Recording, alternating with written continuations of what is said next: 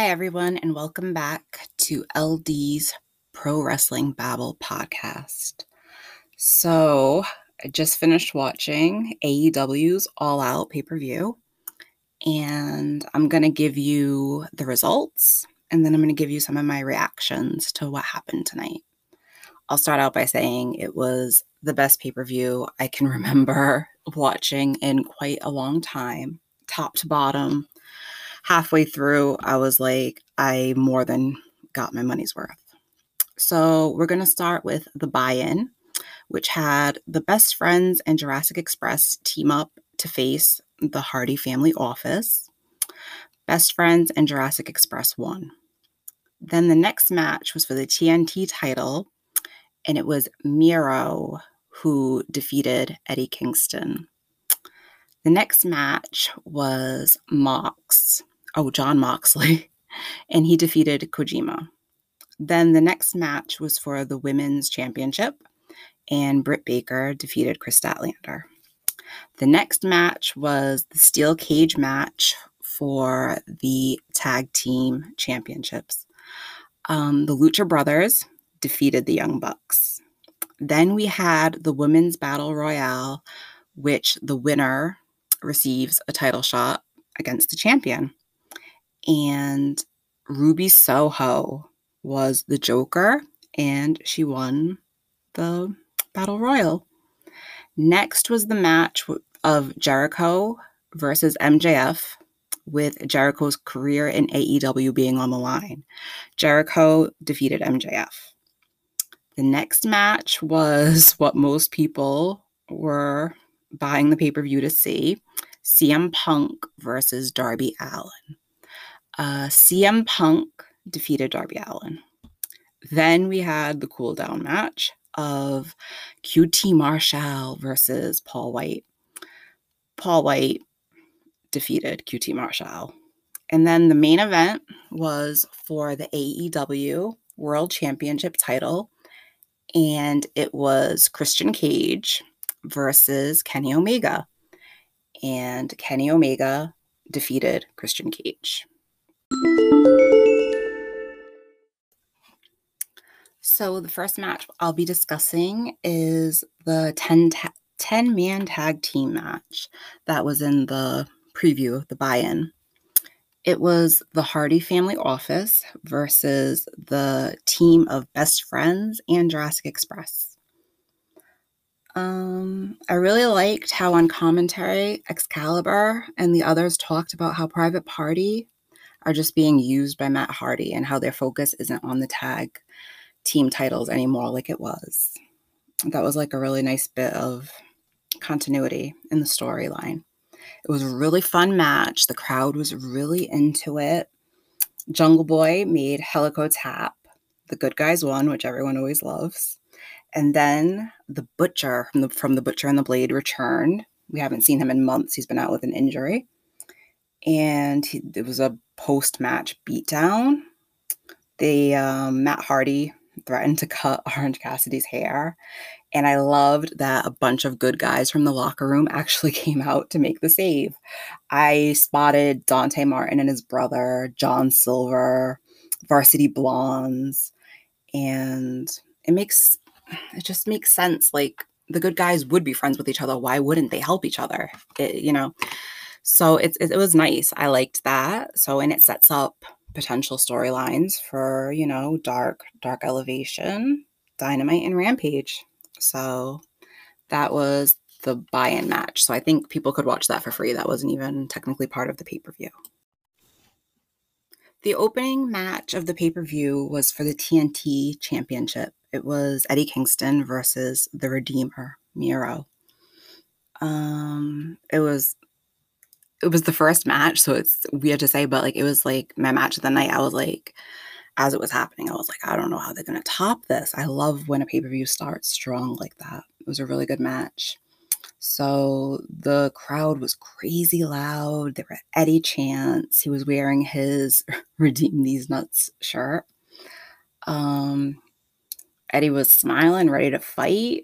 Commentary was calling him Crazy Eddie, the Mad King, how he's a scrapper, but he's intelligent, how his plan was to go for the neck.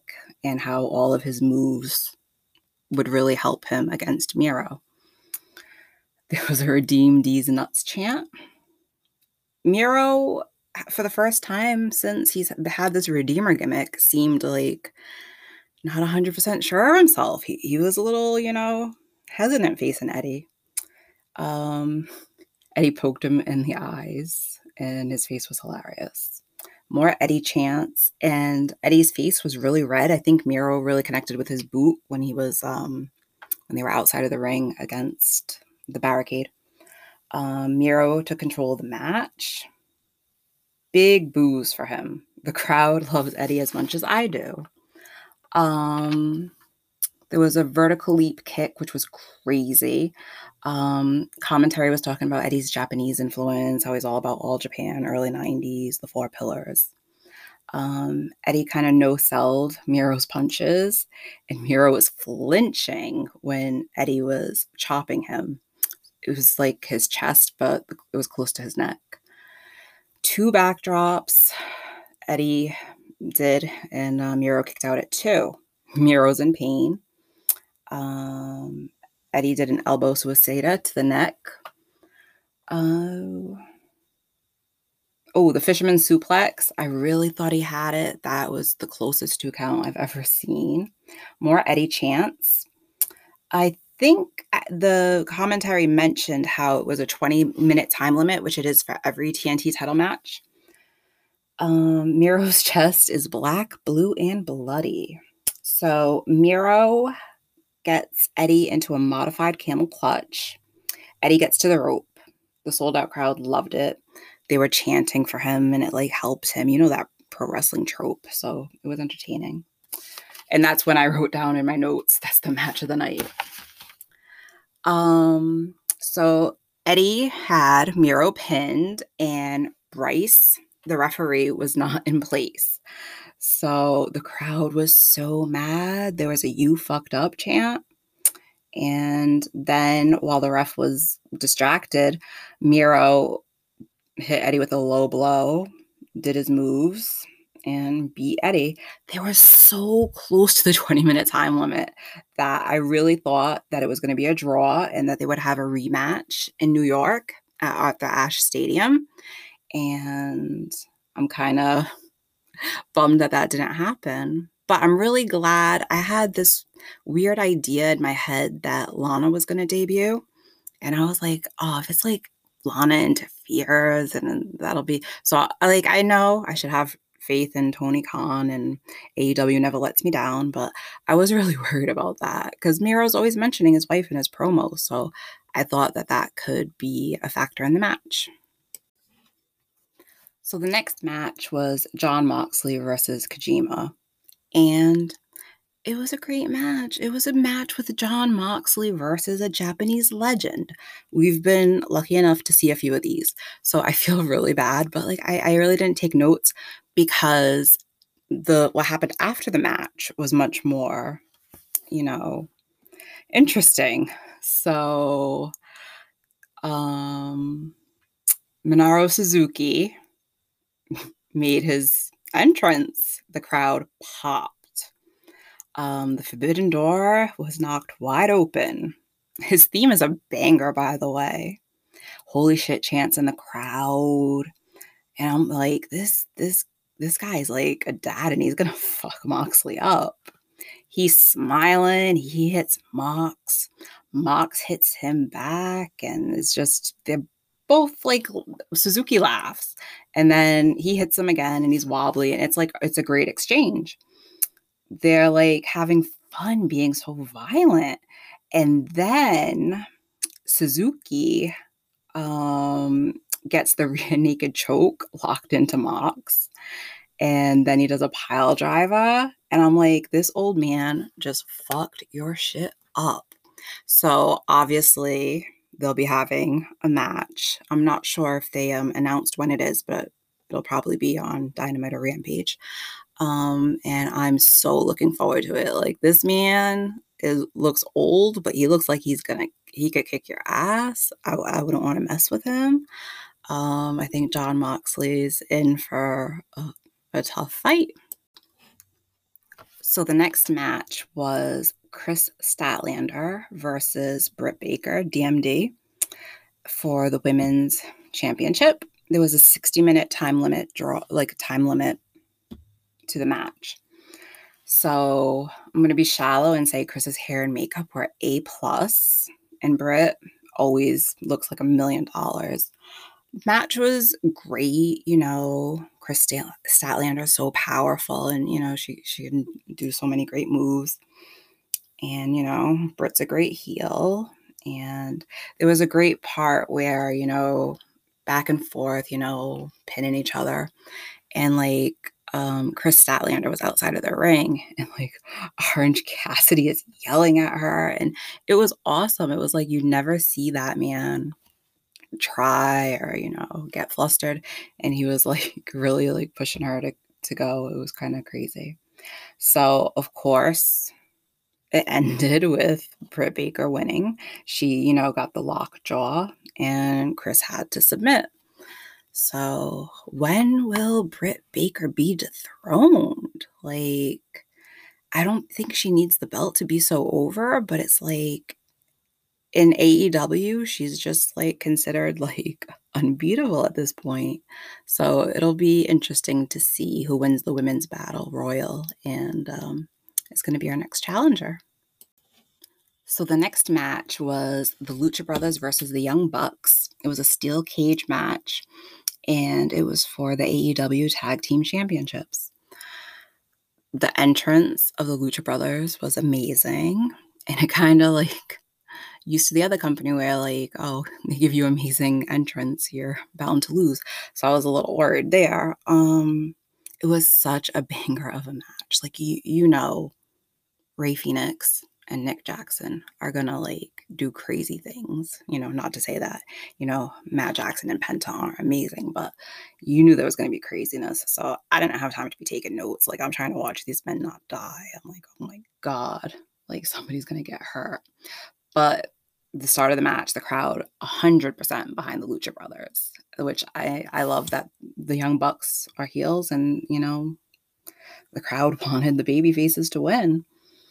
At one point, Matt Jackson pulled out his tried and true sneaker with the tax on it, and the crowd started chanting, "You sick fuck." It was really nice, Penta protecting his brother, and that's what wrestling's all about, is the babyface taking a beating to save someone else. But it got a lot of heel heat, and there were asshole chants for the Bucks. Then Rey used the sneaker on the Bucks, and there were lucha chants. There was an avalanche Canadian destroyer from near the top of the cage. It was crazy. There were holy shit chants. I wrote down Matt Jackson's neck because I was really concerned. This match was watching all the clips of the PWG that I've seen. It was just so crazy. It was so fast paced. It was amazing. AEW chants. Rey Fénix did a crossbody from the top of the cage. Penta pinned Nick. And I didn't think it was actually going to be the finish, and I was pleasantly surprised it was the finish. The crowd was nuts in a good way. It was just crazy. It was just the crowd loved it, and it was beyond time for the Young Bucks to drop the belts. They had a great run, and I understand that, they're popular and everything, but it was time. And I've been torn between wanting the Lucha Brothers or Proud and Powerful to be tag team champs since the beginning. So, the Lucha Brothers really deserved it, so I was really happy to see them go over. Next was the Women's Battle Royale. You know how these matches are with a lot of people, and the way AEW does it with the suits and all the people coming out in a row, it's a lot to keep track of. So I only took notes of the highlights. When Anna Jay entered, she got a really nice pop. I was happy for her. She went straight for the bunny, which I liked. Then when Tay entered, she helped Anna Jay, and the crowd really liked that. So then it's, everybody fighting. You don't know where to look. And then it's time for the Joker. And, there's silence. And we all knew who we were hoping it would be, but like, you never know. Just because the rumor mill says it's going to happen doesn't mean it's going to happen. And then all of a sudden, the chords to Rancid's Ruby Soho start playing, and Ruby Soho comes out. The crowd went wild. She looked so happy. And like the back of her jacket was Destination AEW, because all her vignettes of her have been like Destination Unknown. I mean, I teared up a little bit. I'm not gonna lie. There were Ruby Soho chants. I just loved this crowd. So then it came down to Thunder Rosa and Ruby Soho, and the crowd was so into it. They were dueling chants. Like it was like 50-50. It was great. Thunder Rosa is awesome, but sorry, I love Ruby. And she won, and the crowd popped. And I have to say, I am never, ever going to get tired of hearing Ruby Soho. That was always my favorite song. So even if I didn't already like Ruby Riott prior, like she'd have to be my favorite. And I cannot wait to see her versus Britt Baker. That's going to be such a good match. Not just a good women's match. It's going to be a good match. Ruby can go. She's never gotten a chance to show what she can do. Oh, there was a nice little moment after Bryce was the referee again, and they have history in like Chikara or whatever. I'm not that steeped into like the smaller promotions. But like he hugged her, and it was like a really nice moment. And yeah, Ruby Soho is all elite.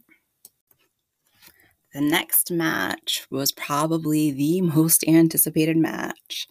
I know so many people probably bought this pay-per-view just, to see this.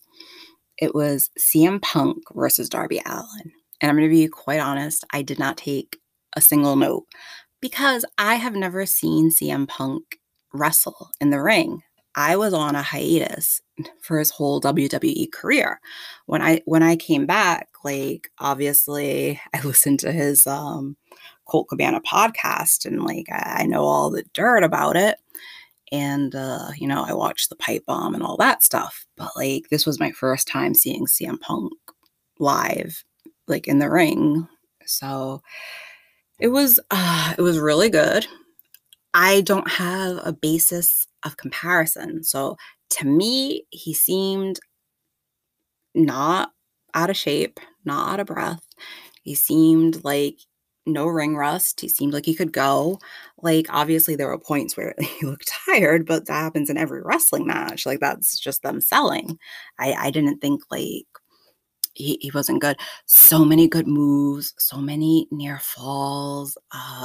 There was that crazy spot where he did the go to sleep to Darby, and Darby went through the middle of the ropes.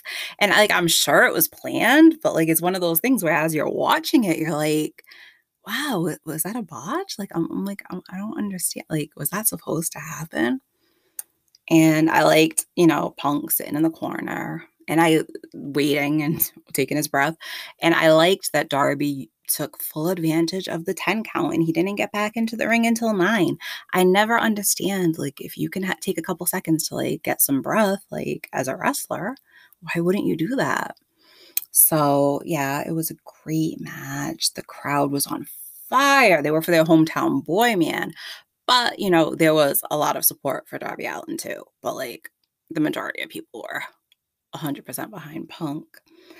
It was a really great match. I love how even in defeat in this company, you don't get buried. You can still look amazing, and you've just lost a match. Like obviously CM Punk won.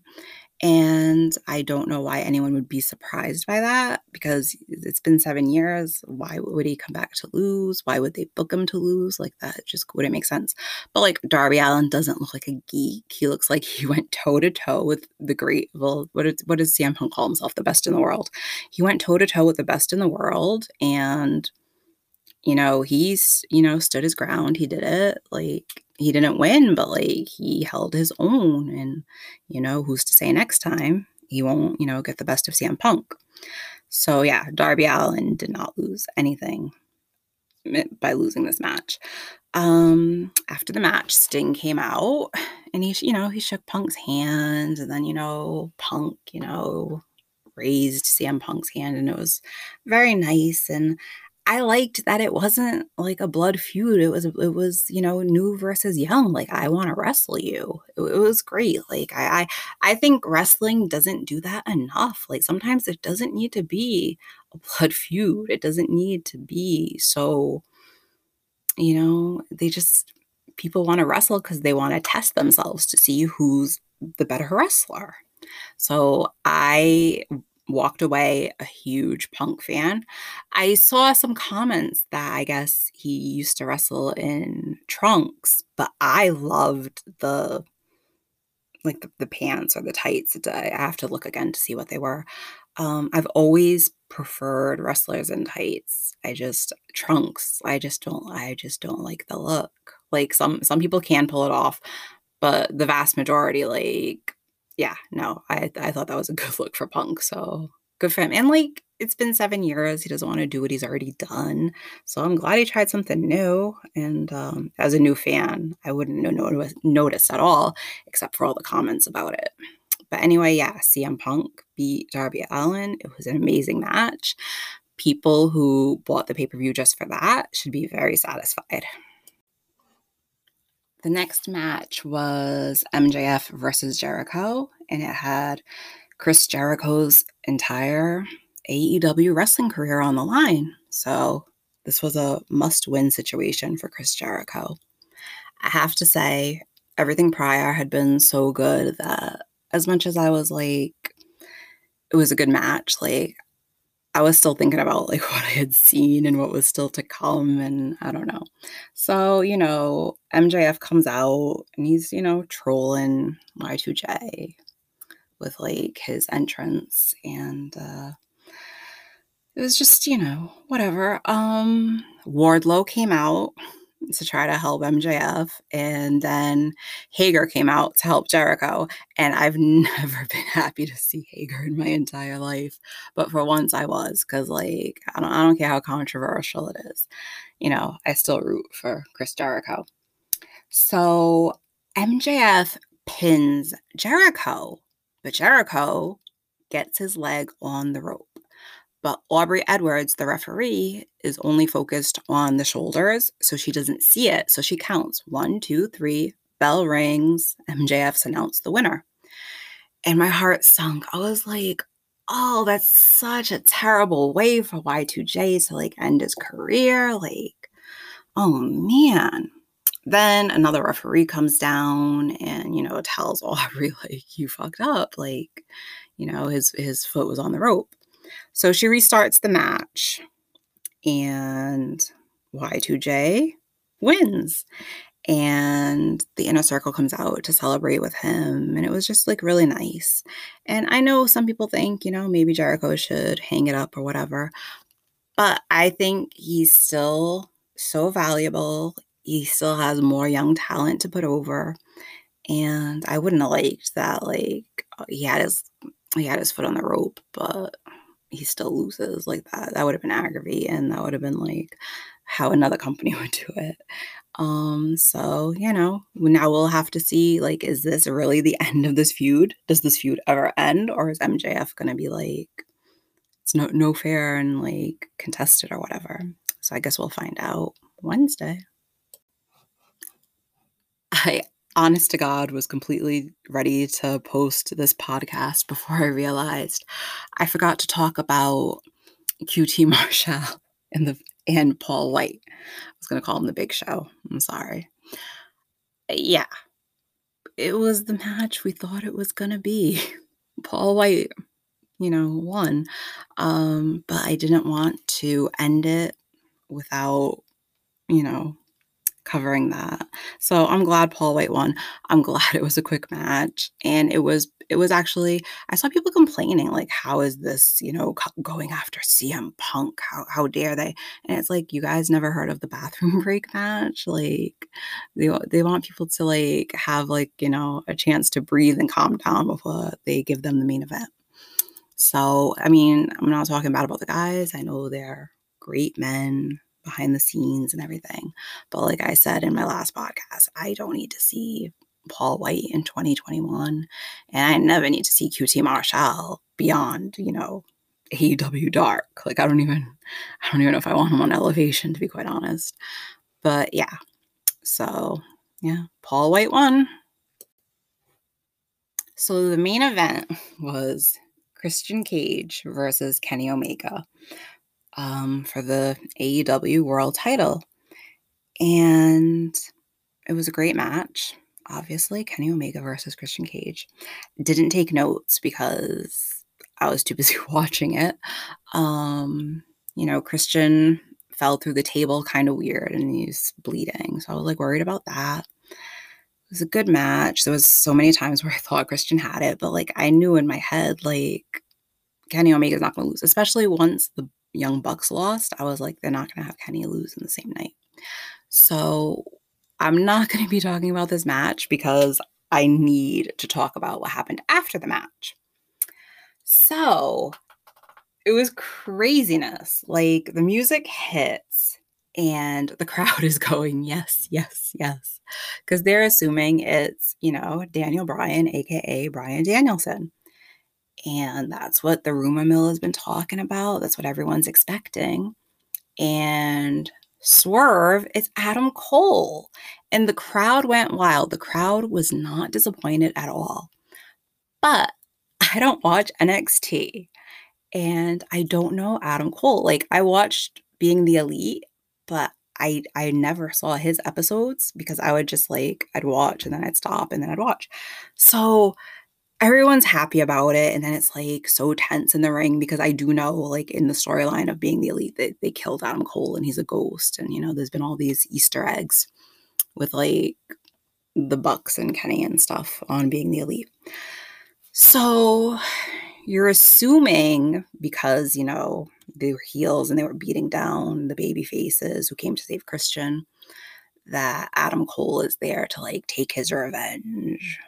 But then another swerve. What am I watching? WCW from like 2000? There was another swerve. He was like joined the Elite. He's like, they're my friends. Why wouldn't I be with them? And then like he hit Jungle Boy, and I'm like, that's just automatic heel heat because everyone loves Jungle Boy. Like, how dare you? So I felt so deflated because I was giving this pay-per-view a 10/10. And then like that happened and I was like, I didn't realize how much I wanted Bryan Danielson to show up until he didn't show up. But then I have to put more faith in Tony Khan. I have to stop thinking that AEW is anything like WWE, where they live to disappoint fans. All of a sudden, the music comes on and you can hear like, it's like a different version, but I can hear like Daniel Bryan's old WWE theme, but like remixed and refreshed. It's public music, so it's public domain. So WWE only owns their recording of it. They don't own any other arrangement of it. So Daniel Bryan comes out and like the roof like exploded off the place. Like I marked out in my house. I was like, so like, I didn't even know how much I liked him until like he showed up. Cause like, I guess I was just like so deflated by the Adam Cole thing. And I know I'm going to get so much hate and people are going to be like, oh, Adam Cole's the best. I have nothing against the man. It's just, I never saw him. So it's like, oh, like I'm expecting this and I get this. So Daniel Bryan comes out and, oh, the Elite are scared. Kenny Omega is like clutching his title. They're all one by one leaving, It was great. It was great.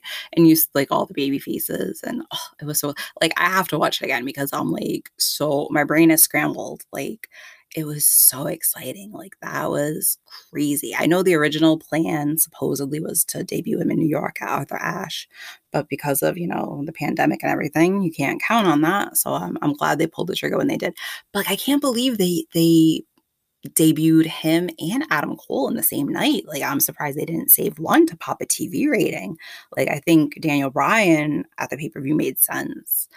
But like Adam Cole too, like my God, what else does Tony Khan have in like his back pocket? Because he's just always coming through with like amazing things.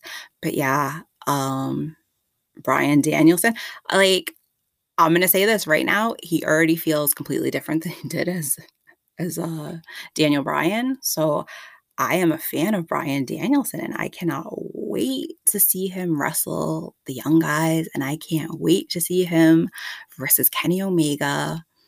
But he needs to get in line because Adam Page needs to defeat Kenny Omega. But if, God forbid, for some reason that can't happen, Bryan Danielson would be an adequate substitution. But yeah, so it ended with Bryan Danielson in AEW.